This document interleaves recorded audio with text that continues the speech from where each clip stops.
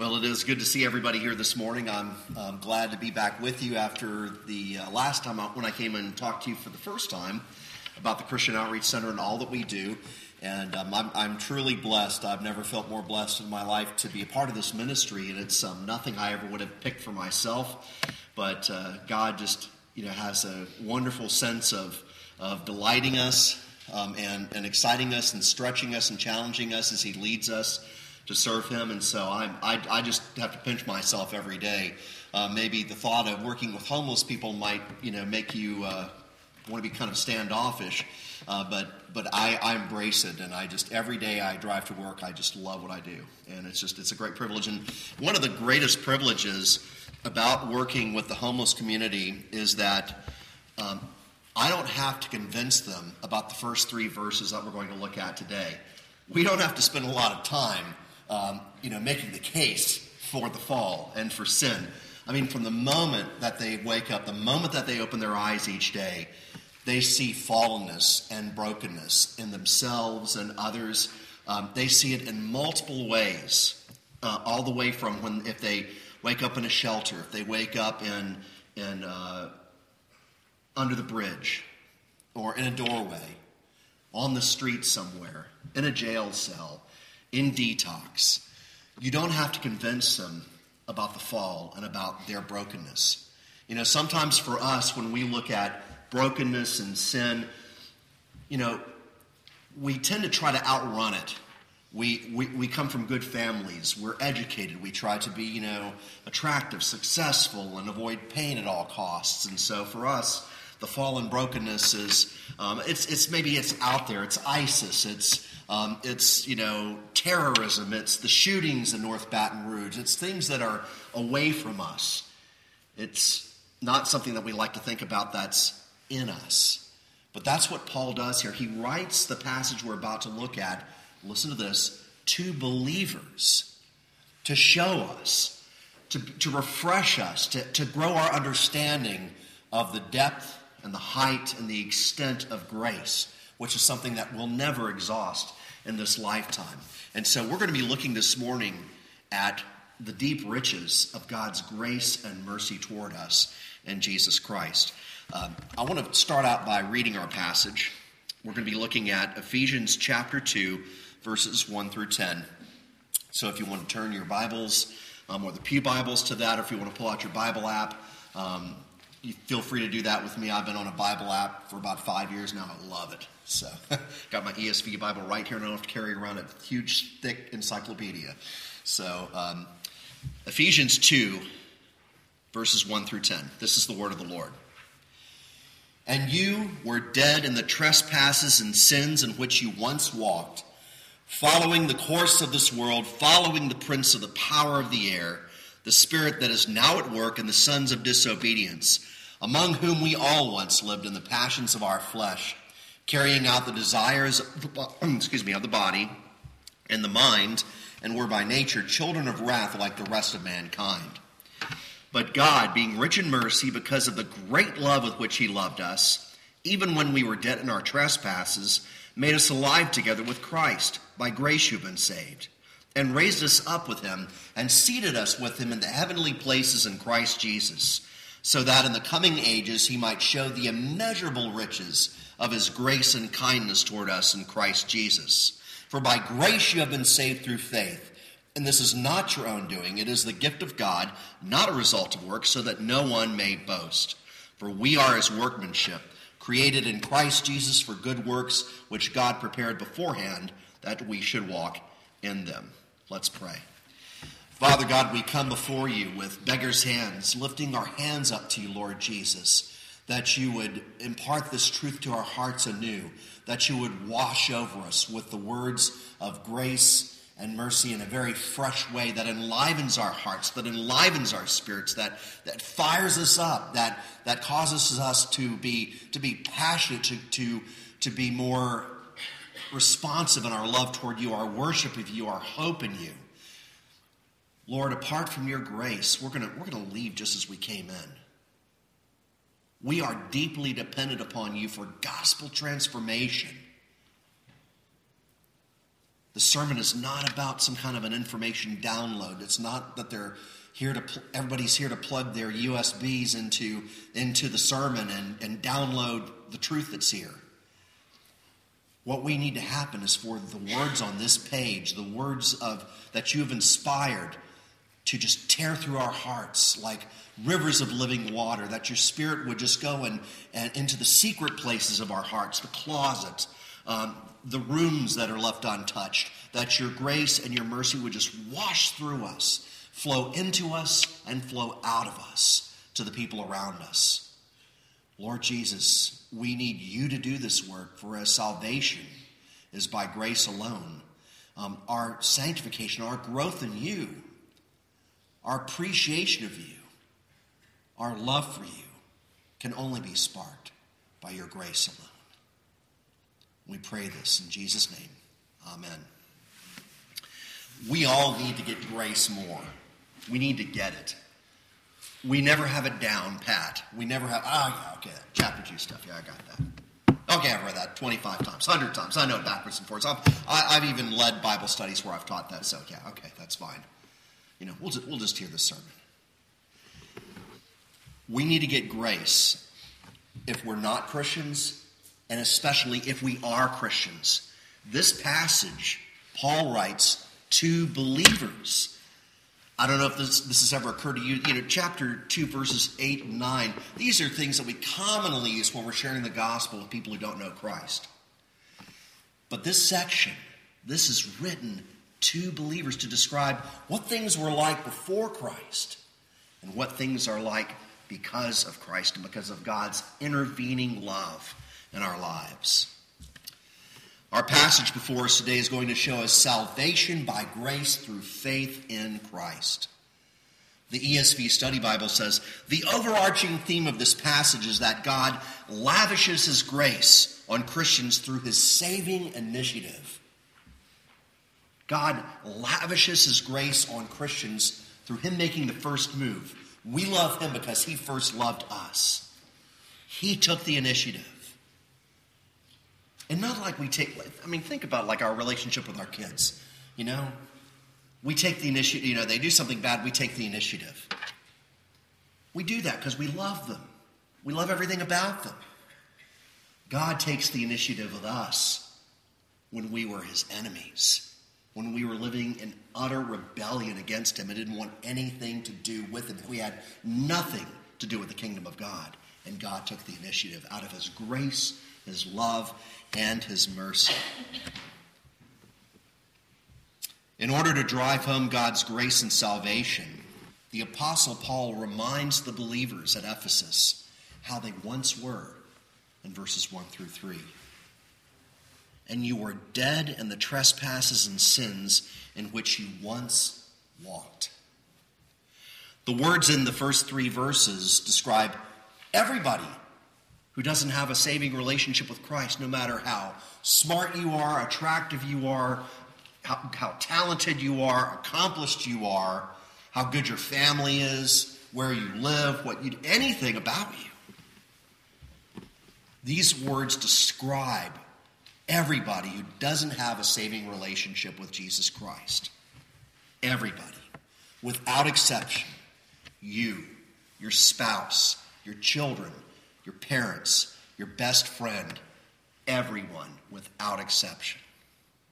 And one phrase in these verses is heaped upon another to drive home our utter hopelessness apart from Christ. You were dead. How can we be dead when we're physically alive? Paul is talking about spiritual death.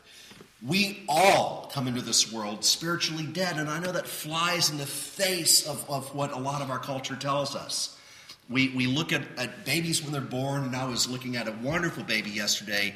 Let's see, this would have to be my great niece, and it was a birthday party, and she's so cute. She has, her ears pierced with little pearls and a little cute bow on her head, and we look at children and we say, how innocent, how pure they are. And that's true. They haven't done a lot of outward things, like when you get bigger and you start, when you get to that age when all of our kids start saying, no. But the truth is that we're all born into this world as sinners, and everything that is about us, it's tainted by sin. You know, it's a difficult thing to accept that we are spiritually dead apart from Christ. You know, Adam and Eve, they sinned in the Garden of Eden. And he acted as our representative. And when he fell, we fell with him. We all come into this world separated from God in a condition of sin and misery. It goes on to say, you were dead in the trespasses and sins in which you once walked. All of us have broken God's commands. All of us have. As Christ tells us in the Sermon on the Mount, if you think you haven't broken God's commands, you haven't thought deeply enough about how far God's commands reach. You say, I've never killed anybody. You ever hated anybody in your heart? That's, in God's view, that's on the level of killing that person. If we say, well, I've never committed adultery. You look after someone, and want them in your heart. Christ says that that's like committing adultery. We have broken his commandments. More than that, we haven't done the commands that he wants us to do perfectly. Perfectly, all the time, at every moment of every day. Have you ever not sinned and done everything right that God would have you to do, just like Jesus did? None of us can claim that. No matter how good you appear on the outside, there's still also the problem of the heart, which is what produces the sin in our lives. It's not that we sin and therefore we're sinners. It's that our hearts are sinful and that produces the sin, because we are sinners not by action but by nature. By nature. And hopeless apart from a Savior. It's an inside thing, not an outside thing.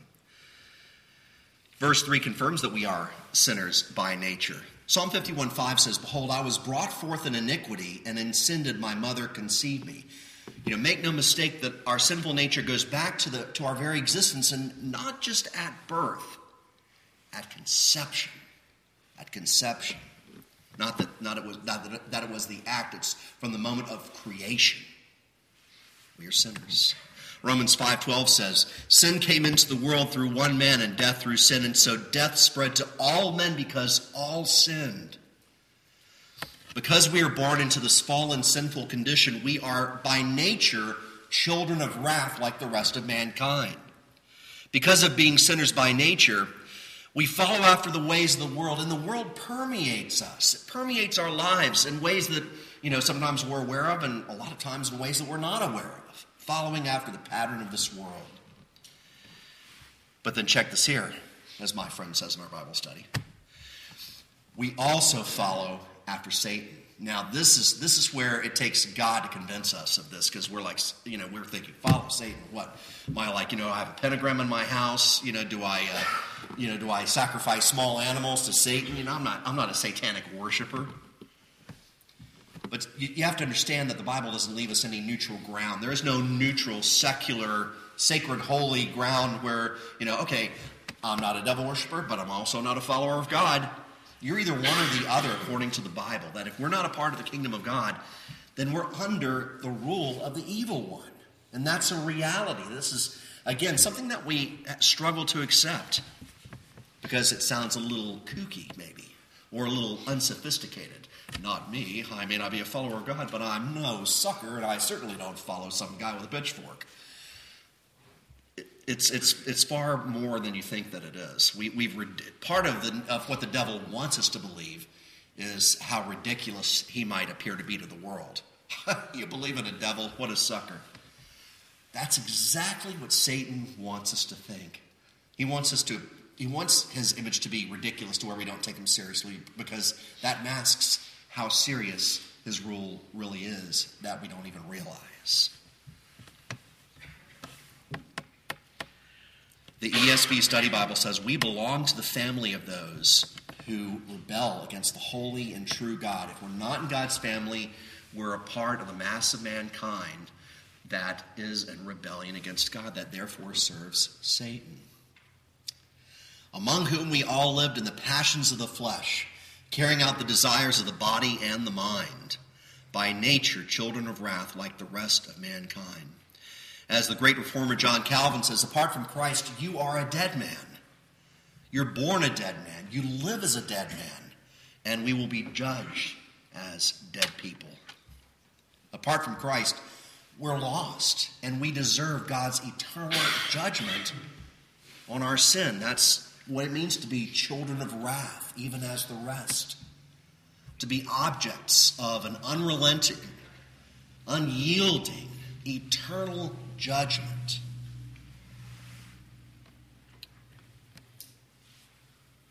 But God.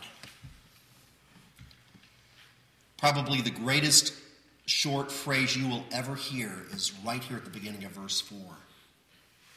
But God. All of the things that we've said up to this point, think about it. We were dead in the trespasses of our sins. Spiritually dead, by nature children of wrath, sons of disobedience. But God, when we transgressed God's commands, but God, when we sinned in thought, word, and deed, which we've done every day in one way, shape, or form or another, but God,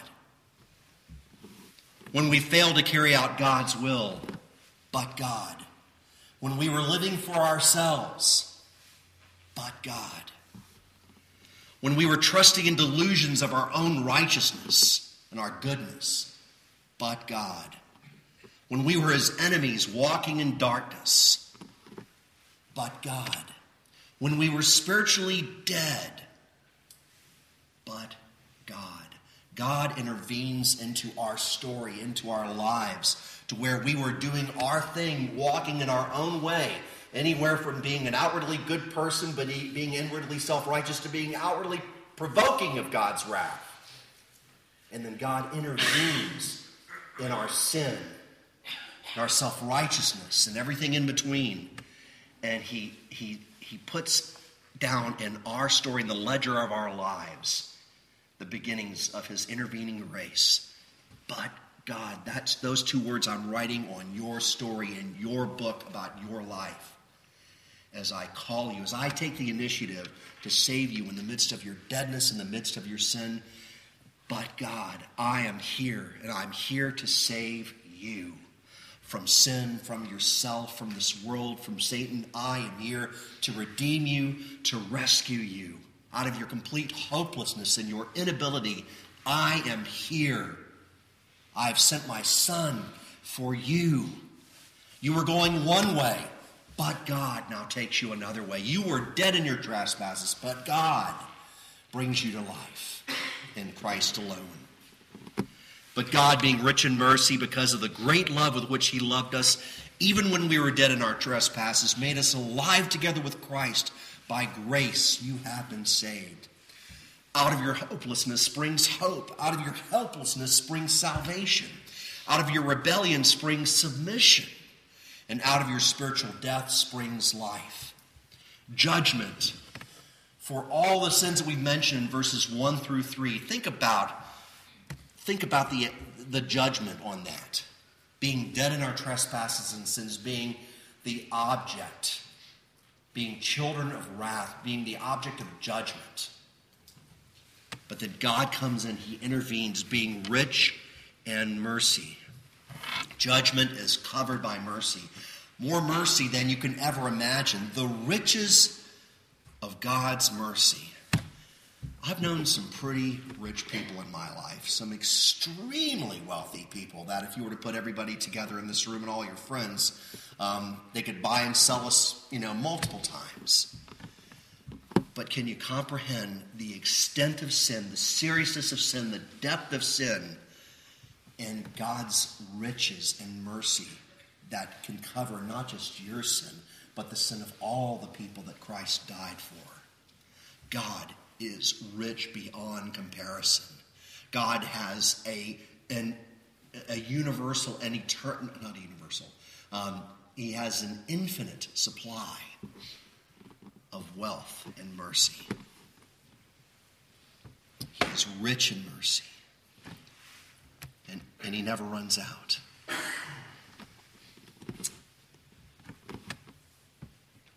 Think about the answer to this question, though. Think about it in your mind. Think about it in your heart. Based upon what God says about us in verses 1 through 3, is there anything spiritually lovable about us? Think about what the verses say about our condition apart from Christ, not what you see when you look in the mirror. Hey, I'm doing pretty good. I'm pulling down 6 figures. I've got this degree. I've got a beautiful wife. I've got great kids. I'm kind of successful. Hey, I'm looking pretty good to myself. Or just fill in the blank, whatever it is you take pride in or find sufficiency in this life. I own a lot of land, or I help a lot of people, or hey, I'm number 1 on the football team. Whatever it is that you find your sufficiency in, whatever it is.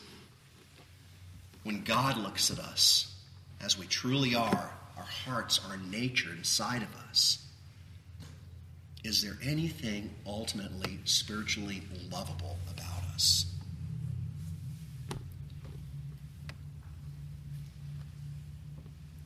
Why did God spend his infinitely vast wealth of mercy on someone like you or like me? Because we sure didn't deserve it and we sure didn't earn it. Why did he take people who were his enemies, people who were dead in their trespasses? Why did he take people who were serving the kingdom of this world? Why did he take people who were following their own way and doing their own thing and didn't even care about him? Why did he make us alive? Why? Because of the great love with which he loved us. Here's the mystery of grace, and we'll never unwrap this, and this is why grace should blow your minds. He loves, despite all that was said in verses 1 through 3, he loved us because he loved us. He loved us. We were enemies. We were in darkness. We wanted nothing to do with him. We were at best indifferent to him, and at worst in an outright rebellion against him, serving our orientation totally toward ourselves and our own interests. But he loved us because he loved us. The creator of the universe, who is holy, holy, holy, who is the Alpha and the Omega, who we could never fathom, whose greatness, whose attributes are mind-blowing. He loved us because he loved us.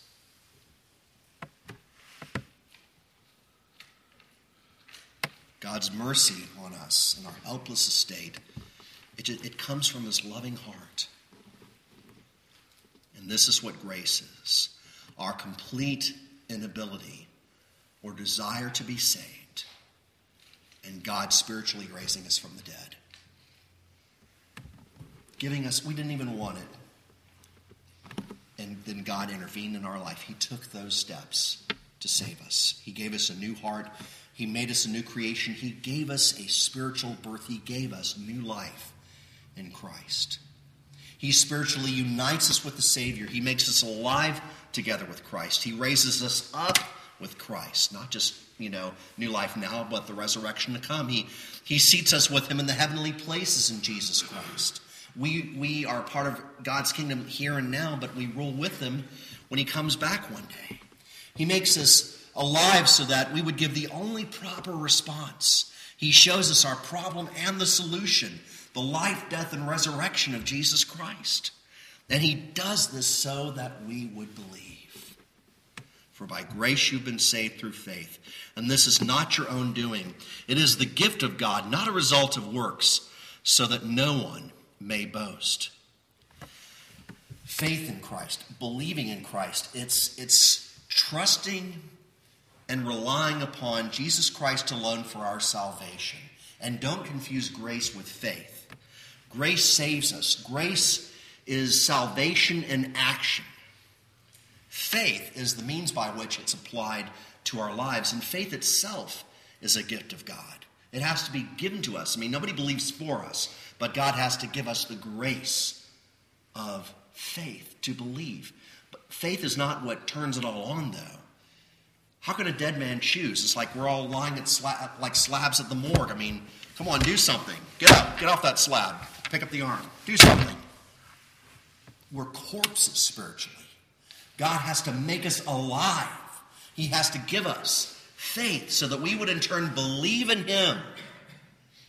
So that we would have salvation applied to our lives. Justification applied to our lives. Faith is the means by which it's applied. By grace we are saved through faith. Francis Schaeffer says, we are saved upon the basis of the work of Christ. Faith is raising empty hands in acceptance of the gift. It's all we can do is just raise our hands and say, God, give me your salvation. This past Thursday, I was, there are people I deal with normally don't have to be convinced of their fallenness and their sinfulness. They're usually pretty convinced by the time I meet them. So there was this guy. We usually have fallout after our Thursday Bible study. We have 2 Bible studies each week. Mine's the more evangelistic one usually.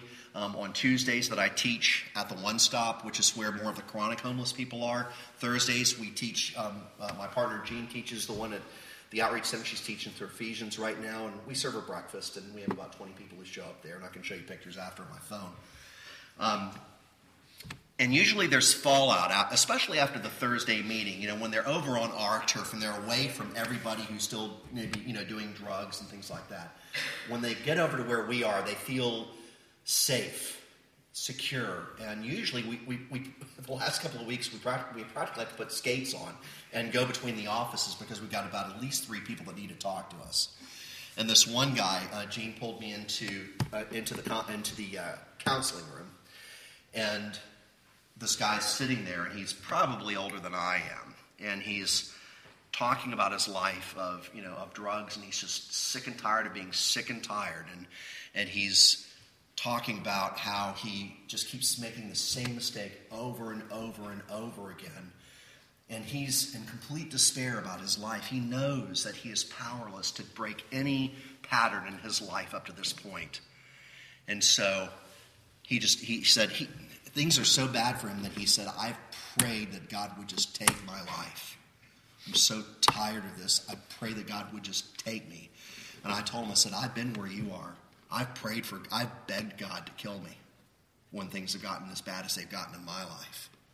And he didn't. And he's got you here for a reason, just like he has me here for a reason. And so we prayed with him for him to receive Christ. I didn't have to convince him at all that he was dead in his sins and his trespasses. God's grace had shone into his heart and enlivened him and showed him, you can't do this on your own. You need me. And that morning, Thursday morning, he turned his life over to Christ.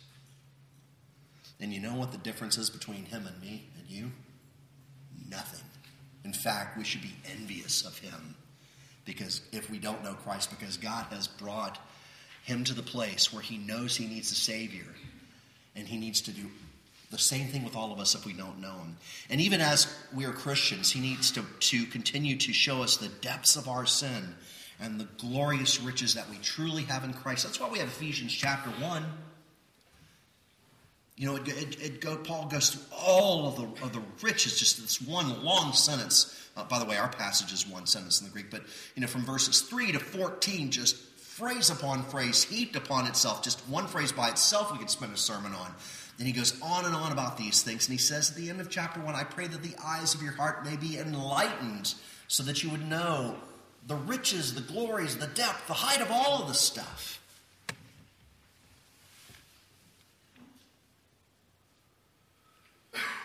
But here's where we get grace even more. Notice that verse 8 says, by grace you have been saved. Notice the tense of the wording there. By grace you have been saved. Our salvation is locked up. It's secure. If it was based on our own works, we could never be secure.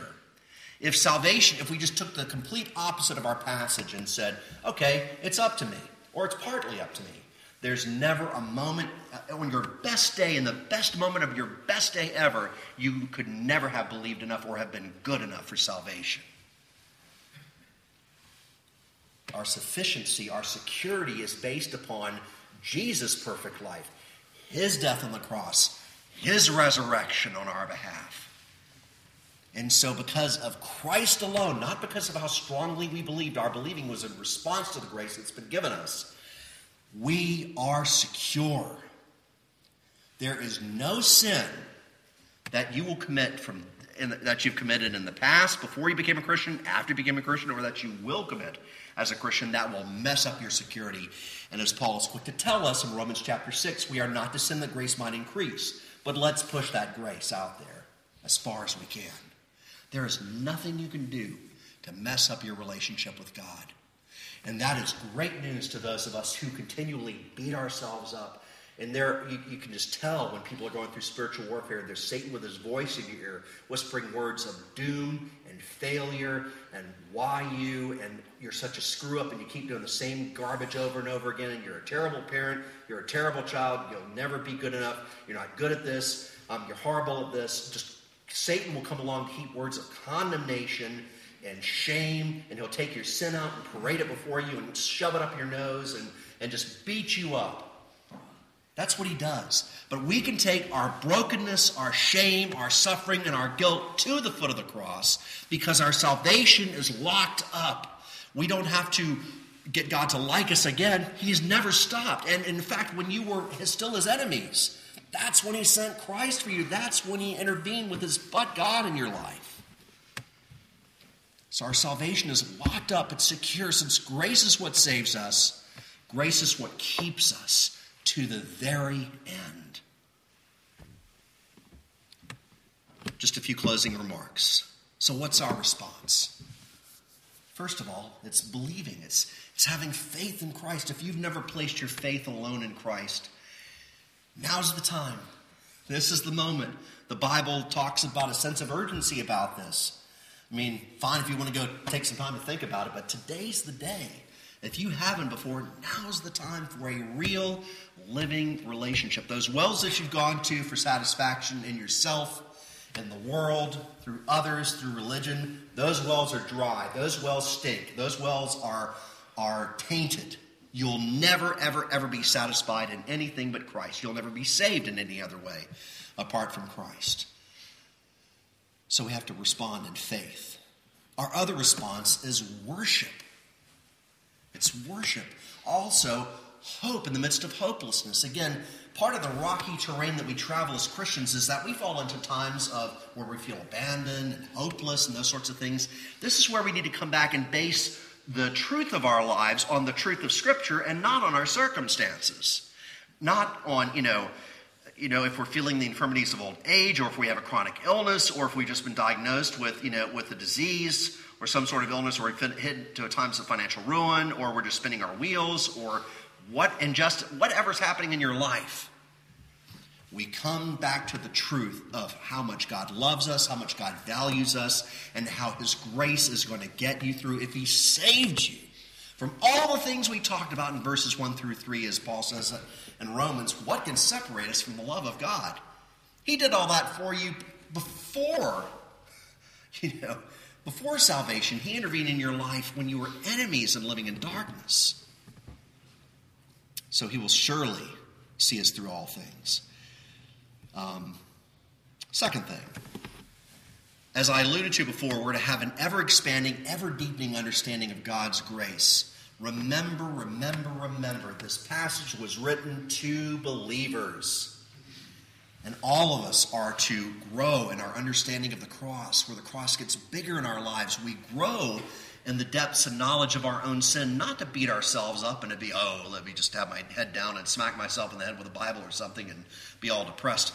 No, the weird way that the kingdom of God works is that the more you grow in the depth of your understanding of sin, the greater your view of the cross grows. And when you see the depths of your sin, you actually are more excited and more overjoyed because of Jesus. I've got this guy who's floats around our group, and He tried to commit suicide, and the oxygen was cut off from his brain. I probably referred to him last time I was here. But he'll just come up to me and say things like this. He just has a problem getting his words out, but he'll say, Pastor Brian, there's nothing we can do to save ourselves. There's nothing we can do. There's nothing you can do. There's nothing I can do.